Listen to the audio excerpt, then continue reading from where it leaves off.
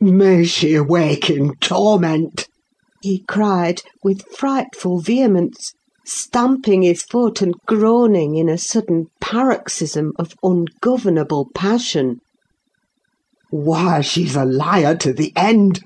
Where is she? Not there! Not in heaven! Not perished! Where?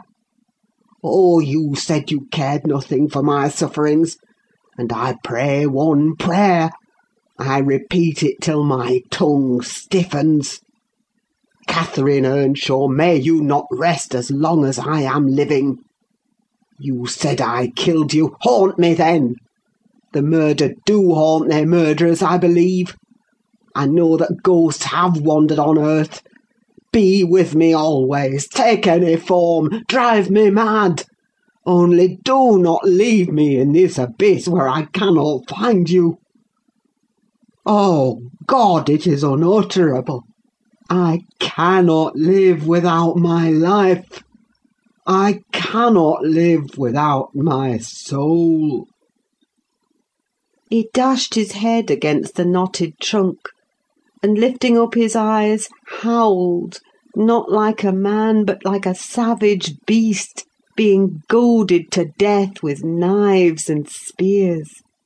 I observed several splashes of blood about the bark of the tree, and his hand and forehead were both stained. Probably the scene I witnessed was a repetition of others acted during the night. It hardly moved my compassion.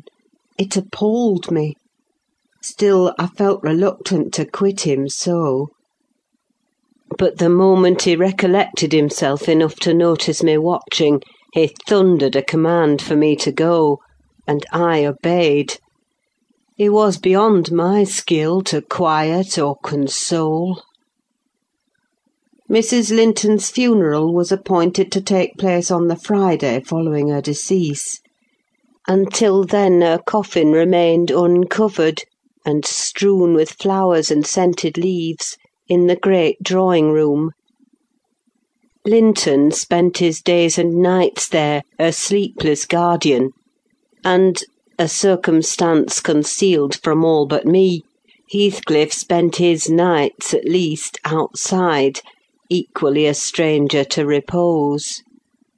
I held no communication with him.